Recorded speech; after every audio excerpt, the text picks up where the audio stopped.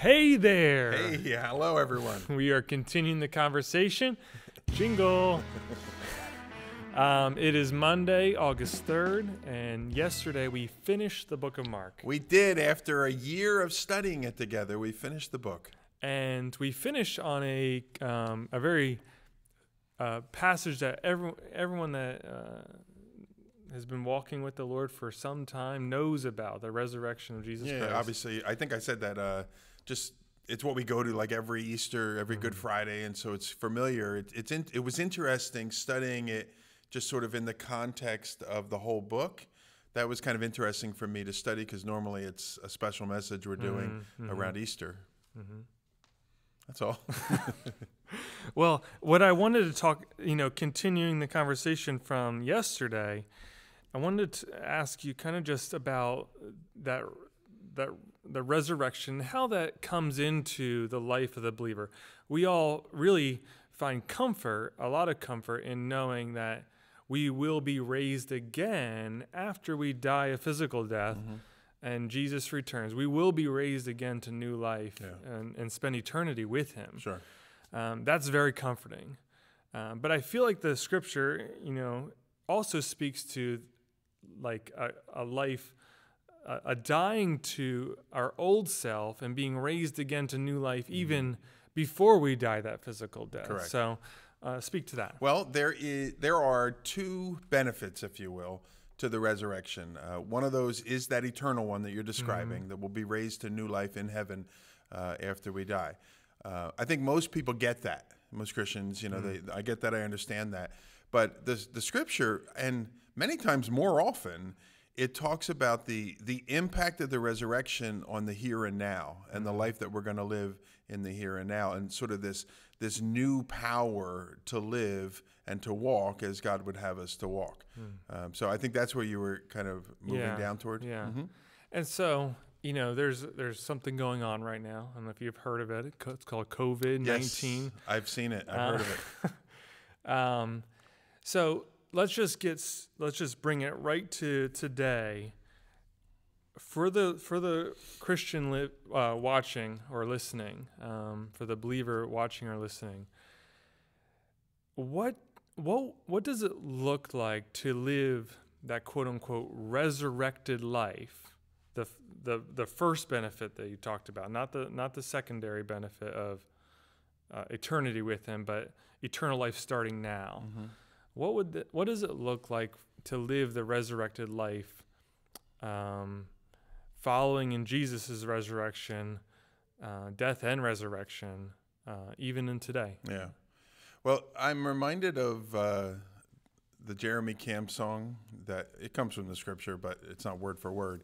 And so Jeremy Camp, the line is something like the same power that rose Jesus from the dead lives in me, lives in us. And when I think of that verse or that phrase in that verse, and I apply that to something like COVID, the application would be something like this. If there are certain things that my flesh wants to go, a particular direction it wants to go, that differs from what God would have me to do, well, before I became a Christian, my flesh would reign, and my flesh would do what it would want to do. Unless like the law was stopping me from doing, my flesh wanted to bop someone in the face, but the law would put me in jail for doing so, then I would sort of rein myself in, and then I would just imagine bopping someone in the face. The cool thing in Christ and the resurrection power that we have in Christ is now his Holy Spirit ministers to my heart. You're going to do something you don't want to do, and I'm going to empower you to do it. And you'll get through it on the other end, and you'll see that I empowered you to do it. So if we take COVID, so for instance, a month or two ago, maybe 3 months ago, we were all pretty much mandated, stay in your house. Now we're kind of out and about, the weather's nicer, we're staying in our house. Well, I haven't been in my house, that long in a long time. 24 hours a day I'm staying at the home. Maybe never. Yeah, probably not. So I'm staying there at the house for all this time, and you have all that time on your hands. What are you going to do with that time? Well, your flesh says, all right, Netflix for 24 hours for 7 straight days or whatever. That's not healthy, Will. No. And I've been trying to get you to stop. The Office. Yeah. Okay, so, my flesh is saying, I want to do this. Or maybe it's, I want to go on to some internet site that I shouldn't be on at all. Good days, like quarantine and not quarantine or whatever. And so my flesh is drawn to that. I feel like I got to do this to satisfy this need. But then I realized the Holy Spirit's saying, no, you don't need to do that. Why don't you do something better with your time instead of just wasting it, what they call binge watching and stuff like that. And so then I said, all right, Lord. And, I get up, I get out of that room. I get myself involved with, something else, praying for other people, reading the Bible, having a conversation with people in my home, that sort of stuff.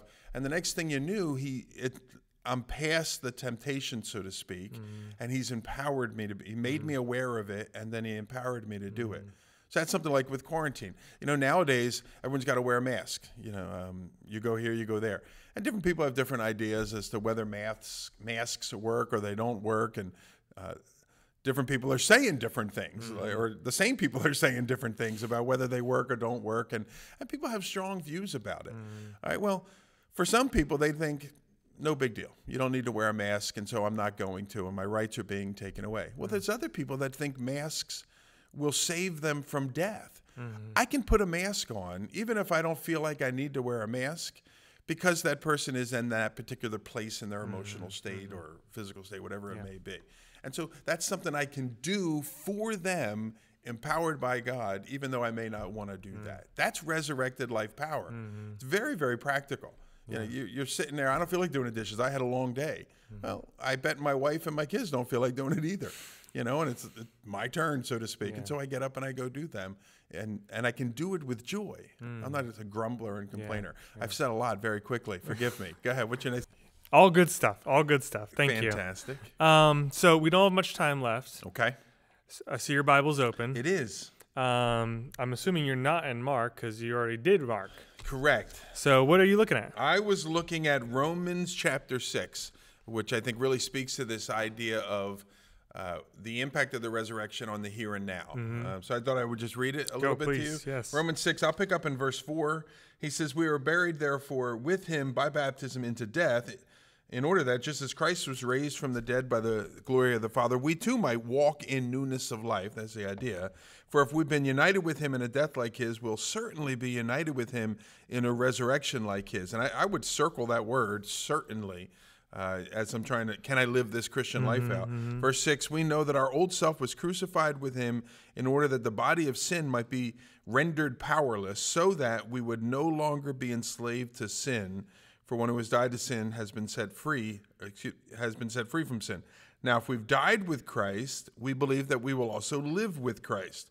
We know that Christ, being raised from the dead, will never die again, because death no longer has dominion over him.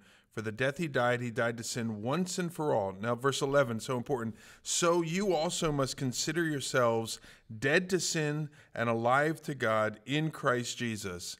And then he says these words here, let not sin therefore reign in your mortal body to make you obey its passions. And that's kind of where I began, where we kind of had to sin before. Unless the law was preventing us from doing something and we couldn't control our heart attitude, now we don't have to let sin reign in us, and we can walk, as he said earlier, in the newness of life. So the resurrection, such good news.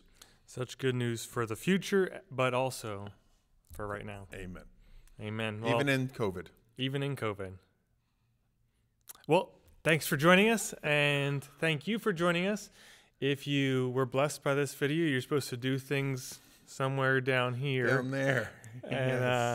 And maybe continue, spend some time in Romans 6 this week as you keep considering the resurrection, what it means that Jesus was resurrected. What's that mean? What's the implication for yourself? Yeah. And we'll be in Ephesians 6 next Sunday. August 9th, as we finish, we close out Ephesians, and looking forward to that. Yep. And then we already talked about what was after that. After that, we're going to do the minor prophets.